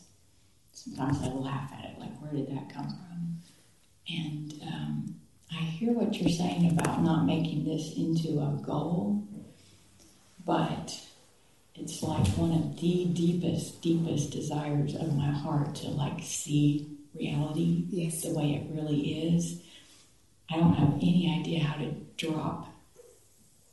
get my mind not to see that as something I'm trying to achieve. Okay. All right. So your mind is trying to achieve it. Can you see that when your mind is going for it, that you're moving away from it? know if I see it, I can see how that could be. Okay.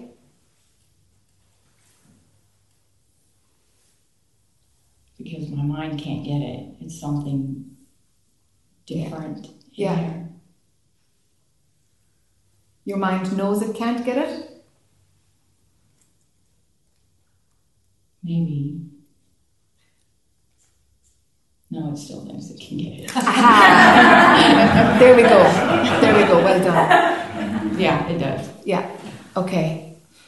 Tell your mind. Spend a few days just telling your mind, you're never going to get this. Almost like a child, like the way you would tell a child, you're not going to have sweets now. You're just not. That's it. I'm not going to give you candy. That's it. You know, it's almost like that. Just like no mind, you'll never get it. Mind actually, there's a phase where mind has to know that it can't get it. It has to know that it can't get it. If mind learns that too early, it can actually be a bit of a screw up, because mind needs that desire. You know, it needs to be the last desire, just the desire for truth, and every other desire falls away.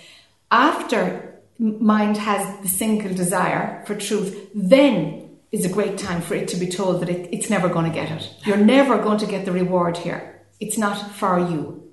It's a place you can't go. For the mind. Some tough love. Yes, it's tough love, exactly. It's just putting up a boundary. It's like you're actually not able to go there. And it's weird because your mind actually accepts it. It's like, oh, it's just a mechanism. It's just a neurological plot, no? Like a little circuit. And the mind actually gets it, and it stops that ferocious pull. If that comes in too early, people kind of sit back, oh sure, I'm never going to get it anyway, you know? What's the point? And it's like, oh gosh. And that's like an immature mind, not knowing how to use it, okay? But it does. I feel from you that the strongest desire is the desire for truth. And it's like, okay, actually now it would be appropriate. Okay. Tough love on your mind and tell it, no, you're really useful and everything, but you actually can't experience this. You can make the truth an experience, make it into a story and experience that, but the truth itself, no, you can't. Do you see? Okay. Because it's a tool that it doesn't have access to the truth. It just doesn't. Okay. That sounds like good advice. Yeah, I think it's, well, I'm just looking to see, is there something else going on there? Yeah, that needs to happen. Yeah, that's not going to get it. So, you said so that, you know, everything that most things that mind says is a lie. Can you see that everything that mind says is a lie? Pretty much. Okay. I think so. Okay. Yeah. Over the last few years, I don't identify with every thought. Yeah. Great. Great. And is there access to that stillness which is outside of all of it?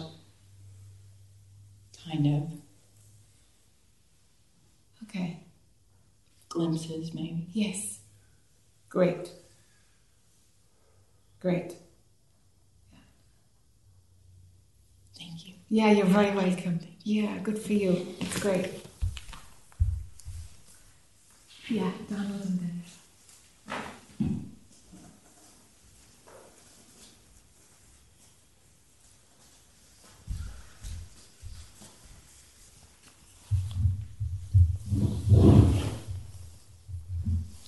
Hi there. Hi. Glad you're back. Pardon? Glad you're back. Oh, thank you. I'd like to be back.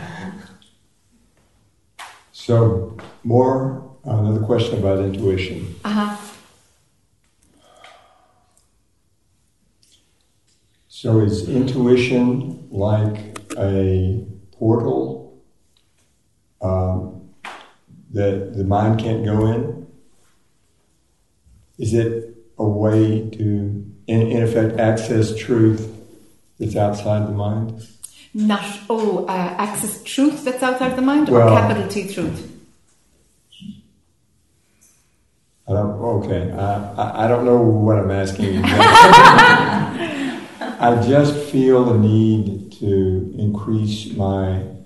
I'm just getting that I need to listen to intuition, that I basically run my life by mind. Uh-huh. You know, have been for all these years. Yeah. That's the way I do it. Yeah.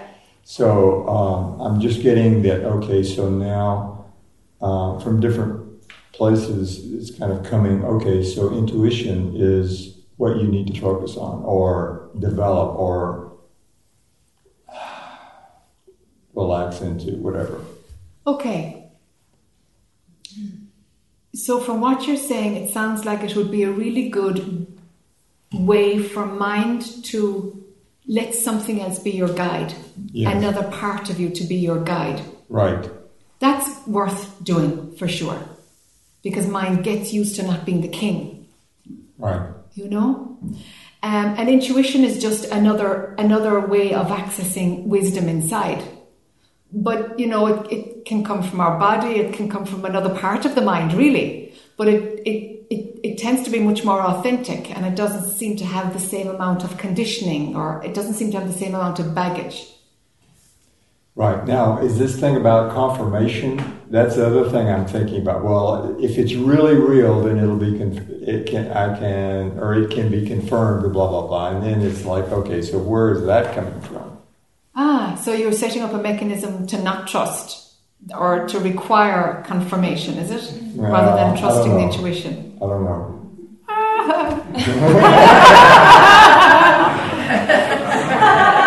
Yes. Take a chance at another voice from within you having some wisdom that your mind has to bow down to. It's not capital T truth, but this is a very good thing for you to do in order to let mind take the back seat, so that it starts getting used to taking the back seat. What's my gut response to this? And follow that. And sure, from what you just said, your mind is going to come in, well, now, you know, I'm going to say, I told you so if this doesn't come out properly. I mean, mind will do things like this, no? Yes. Just like, out of the way. You're not on today. You're not on right now. Fine. And so that you have two tools. You have your intuition and you've got your, you know, tried and tested mind. Okay. It's worth playing with. For the purposes of mind taking a back seat. Of it yielding, surrendering to something else. Yes. Yeah. Thank you. Sure, you're welcome.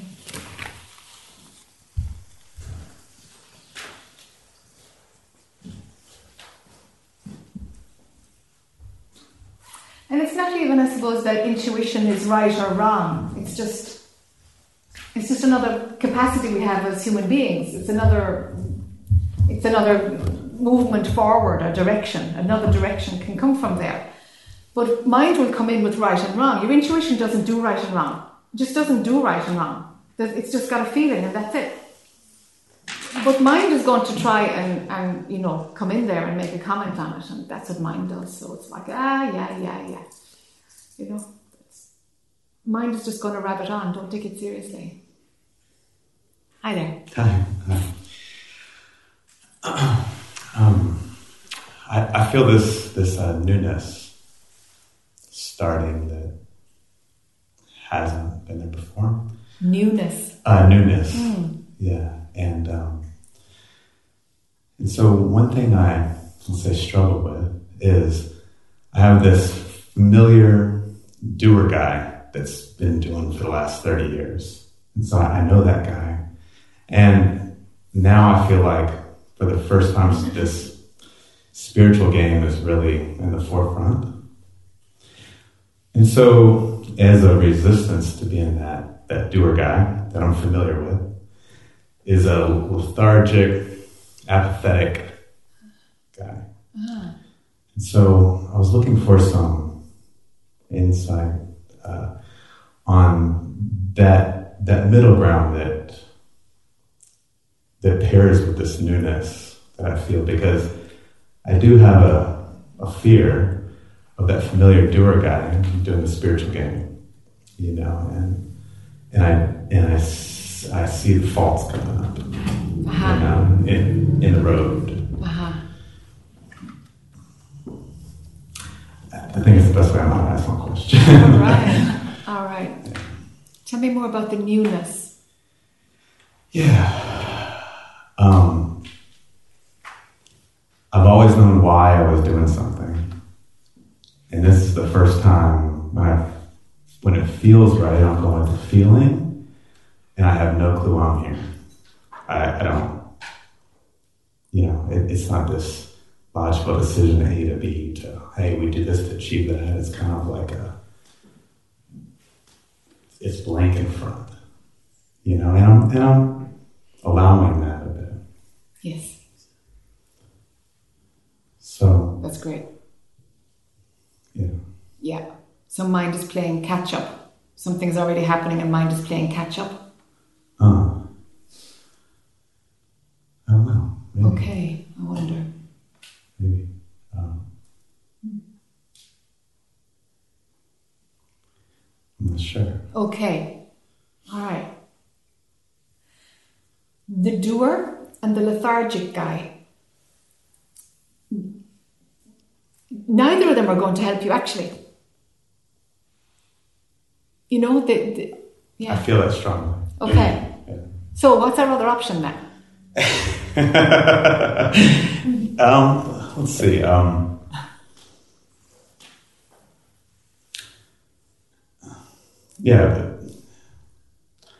want to say being, and being feels,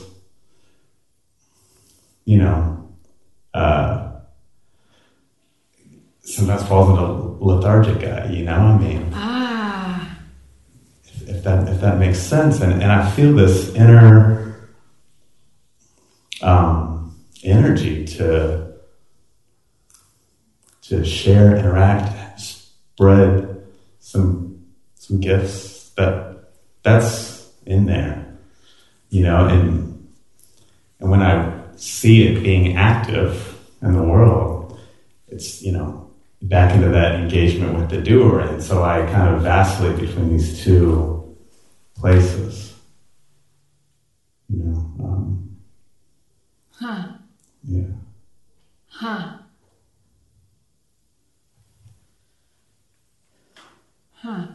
That's a good one.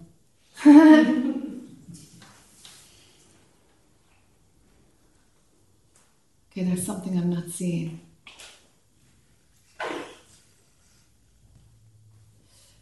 Yeah, there's something I'm not seeing in this. Okay. Is the doer tired? Are you tired? Or does the doer feel like that it's a natural part? Have you overexerted the doer? I wouldn't say tired. I feel like a bit like I've seen through it. I've seen it's BS.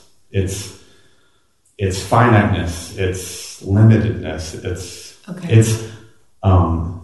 It's lack of leading to this place. I see the end of the road of the doerness, if that makes sense. It's not working out for me. Yes. And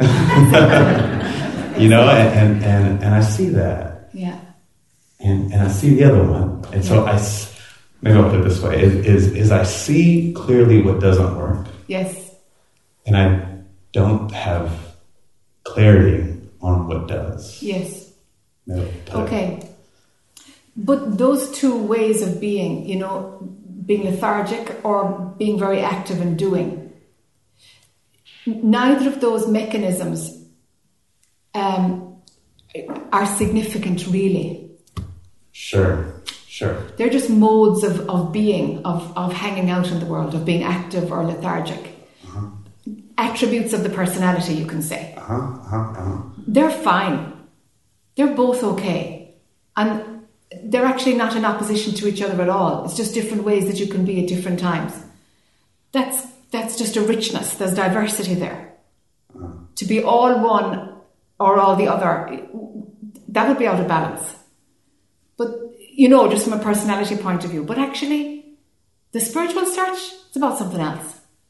It's about something else. Let me say this, is that neither connects with this or the essence of another. Neither has that connection that I think is craved. Yes. Yeah, it's like some part of your identity is connecting with the guy who's the doer or the lethargic guy, as if that can deliver in some way. You know, there's an investment in there, and I'd love to see you a bit detached from those ways of being and just see them as ways of operating in the world, but they can't actually give you anything. They're just ways of operating. More of being the witness? Is that what I'm hearing? I suppose so, or that those ways of being, sometimes you can turn on the doer and sometimes you're just going to be the lethargic guy because you need to check out for a while. Mm-hmm. It's like you've given them more authority, credibility than what they actually are. Okay. You know, they're not going to save you or kill you. Okay, yeah. Yes, they're just ways of being, and ways of operating in the world. So it's like to give them, to see them for what they are, but to pull back from it so that there's no attachment, no expectation, no judgment of them being right or wrong. They both have pros and cons. Mm-hmm. But if you're not invested in them, then neither way of being is actually going to deliver what you're really looking for. Mm-hmm. Do you see? Beingness or going within, it doesn't require either. They're in a different plane. They operate in a different way. They're very much in the world. But the beingness, if that's your window, you know, if that's the word that we use to tap into that which is inside, mm-hmm. From there, your functioning can be lethargic or your functioning can be doership. It don't give a hoot. Mm-hmm. You see? Yeah, so I guess what I'm hearing is accepting like two discrete points and then the whole spectrum in between, and just being distant enough to allow all of that. Is that what I'm hearing? Exactly. Okay. To allow all of that. Yeah. Okay. And to have the wisdom to know the usefulness of when the doer needs to get his act together to do something, or when the lethargic guy just needs to hang out on Friday night with a beer, just going to put my feet up and do nothing. Just tools on a tool belt. Yeah, exactly. They're just two ways of being. Neither of them can deliver anything other than functioning in the world. I feel that, and I've seen through that, and I feel. Yeah. They can't deliver. Yeah, so I guess the way I said the question is the lie, because none of those answers is going to work, right? Correct. Okay. Correct. Yeah. Okay. Yeah. So I guess the thing I'm left with is then what is. Yeah. Drop your attention inside. Just stay there. Where's your attention? What's your attention on? Yeah. Is it in a story that's been created by your mind, or where is your attention? Right, and I feel like I can see through the BS of the story. Good. But it doesn't go much further than that. It kind of, that's kind of where I hit that wall, as I see, yes, this is a story. Yes, I'm engaged in this story. Yeah. And it's characters in a movie, and I get that. Yeah, great. But, and then it's like my car stopped. Okay, so the next step is not this. It's outside of all of this. And your mind is like, WTF? Where am I supposed to go now? And it's like, forget that. That's just mind. Mind, go back in there and play and keep yapping to somebody or keep engaging in the world. That's fine. But where my attention is going is outside of all of this. So it's a pointer. It's not a goal. It's not a landing place, but it's a pointer. So that the functioning, the drama of the world can happen, but yet you're outside of that. It's like my attention isn't here at all, actually. This, whatever this Jack Carver's talking about, she's doing her gig because there's an agreement here, no? That this is satsang. So she's doing that, but it's a tiny percentage of my attention. My attention is outside of all of it. Just at a singularity, just as a, just. There was years of going back, like who am I, or go prior, or not this, just like outside of all of it. And the investment in the world stopped. It just stopped. I never came forward into the world again at a certain point. Do you see? I feel it coming forward. I feel that. Fantastic. Yeah. Okay. All right. The second you see yourself coming forward, go back again. So just really watch that forward motion. That's it. Watch that. That's when you're starting to invest in the movie. You're building it. You're building the reality feel of the movie. Things matter. Oh, things matter then. Yeah. The contraction is coming in, and it's you're beginning to take it seriously, huh? Yeah. Okay.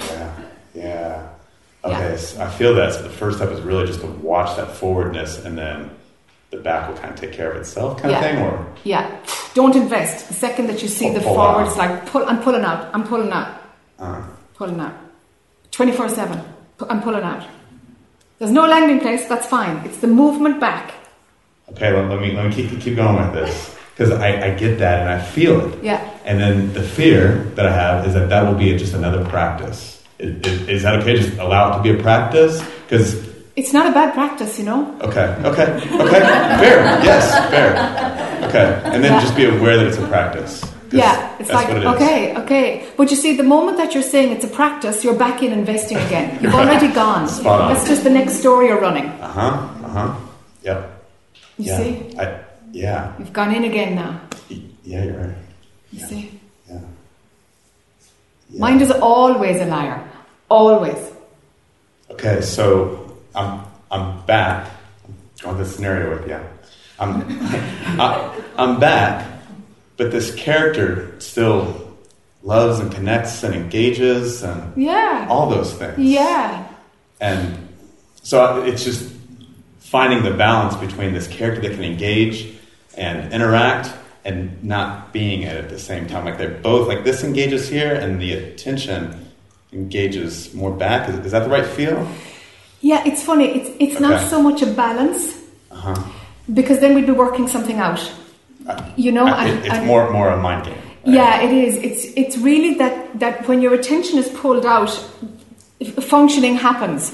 It might be a bit sloppy. It might not. For some people, it's dead smooth, and for some of us, it's sloppy. And that's fine. Just managing in the world, you know, requires some different neurology or something. You know, that's fine. It works its way out. Right. But there isn't a balance. It's like if your attention is back, is prior, there's no identification with the story. It's not me and my dog, me and my partner. But yet participation in the world can happen, yet fun can happen. But you know that there's something. It's against the backdrop. Your attention is on the backdrop. It's like it's at home in the backdrop. Do you know? I can feel that. Yeah. I can start to feel that. Yeah, fantastic. Yeah, that's great. And so then, you know, we have to concentrate on certain things, or physical effort is required with something. And all of that happens, and the backdrop isn't left, abandoned at all. So that's kind of the practice, is being able to really focus and concentrate and not be that. Yes. When, you know, because when we're concentrating on something, there's a certain contraction. Can there be contraction without identification? Oh, to allow the contraction. I guess the balance of always is not contract, but allow the contraction, not be the contraction. Yeah, not identify with the contraction. That's That's you see? new. There we go. That's it. Because that's the core of your question, is like, how can I participate here if my attention is gone? It's like, how can I contract without contracting? Yes, without identifying. Yes. Yeah. Okay. Yeah. I'm going to give that a go. Yeah, that's a little gem. Yeah. Good for you. Thank you very much. Alrighty. Oh my goodness, we're way over. Folks, thank you for your time. Sorry, I'm about 15 minutes over. That's how it goes. Would you just take a minute? I know you've got this chanting CD. It's wonderful, by the way. And you've got a new meditation. Can you just briefly go over Sure. and then you can explain it better. The book is fabulous. Sure. Okay. Yeah. Thanks a minute. Okay. Okay. So this book, Born to Be Free, I wrote my first trip to India. I wrote part of it, and then I went to India, and then I found the language to write the second half of it. Because, like, beyond all of it, I didn't have words for it at all. For years, it was just like, well, and then it's like, oh my God, you can point. You can actually use language to point at something. And okay, so then I could finish that book. That's me reading the book on a MP3, and that's that book. And it's like, Every sentence earned its place. So it was like 120 pages, I'll fly through that. You won't. But, if you do read it, you get a pen and you scratch and you go over it. Okay? This is a DVD. Basically, it's funny. It's full of teachings. I shot it in Ireland, going nowhere. So, but it's full of teachings about consciousness and just little gems, really, about how the mind plays tricks. Huh? This is brand new. We made this just a couple of months ago. It's 2 meditations, a long one and a short one. So it's called the long and the short of it. The short one is just under 11 minutes, and you can listen to that like anywhere. Just to kind of get your perspective set up in the morning or any time. And the long one is like about 35 minutes long, and that's full of teachings about the building blocks of consciousness, of all the different layers that you transcend as you go back, actually, prior to consciousness itself, like the whole way back. That's a piece of work, the long one. It's like, oh, now what you say, and go back. But people have emailed who've done that and they go, oh my God, I can feel my neurology changing, I can feel this shifting. That's what people are saying. So, seemingly it helps. And this is just a chanting CD of some prayers that are kind of traditional, and then other ones I wrote myself, and it's all original music. That was what was playing when you were coming in. Okay. And can you Thank you for your talk time. about the rest of the weekend and what it might be like for someone to participate in the Yeah. whole So thank you, Ronnie. Is it 10? 10:30? 10 to 5. 10:30? 10:30? 10:30. Okay, 10:30 to 5. So we'll take an organic lunch break tomorrow at some point. We'll know when we're like, okay, we've got to get out. We've got to take a 3-minute break, or we've got to take an hour for lunch or whatever. We play it by ear tomorrow, so it's difficult to say what time lunch will be. It's kind of like an immersion. You're kind of, if you're free to come, it's like you're diving in, because when your mind is listening to this and you're constantly being pushed back and breaking up all the addiction to your own thought patterns, it's like it's a process. You kind of dive in and some cooking happens, because you're constantly going back and seeing the mind, and to give yourself a few hours or 2 days, like 10, 12 hours, whatever we have left, to constantly pull back from your mind. It's like an injection of light. It's just an injection. If you're free, give it to yourself. So to just constantly get help with everybody's question will help you to see your own tricks of your own mind. So 10:30 to 5 tomorrow and Sunday. Is it satsang all day, or what's the format? Yeah. Meditation, or This format, unless somebody says I really want to meditate, we'll do a meditation. I'm kind of at your disposal. Yeah. You can do a guided meditation. Anything, whatever. We'll just do what needs to be done, huh? Okay, thank you for your time. Stay home.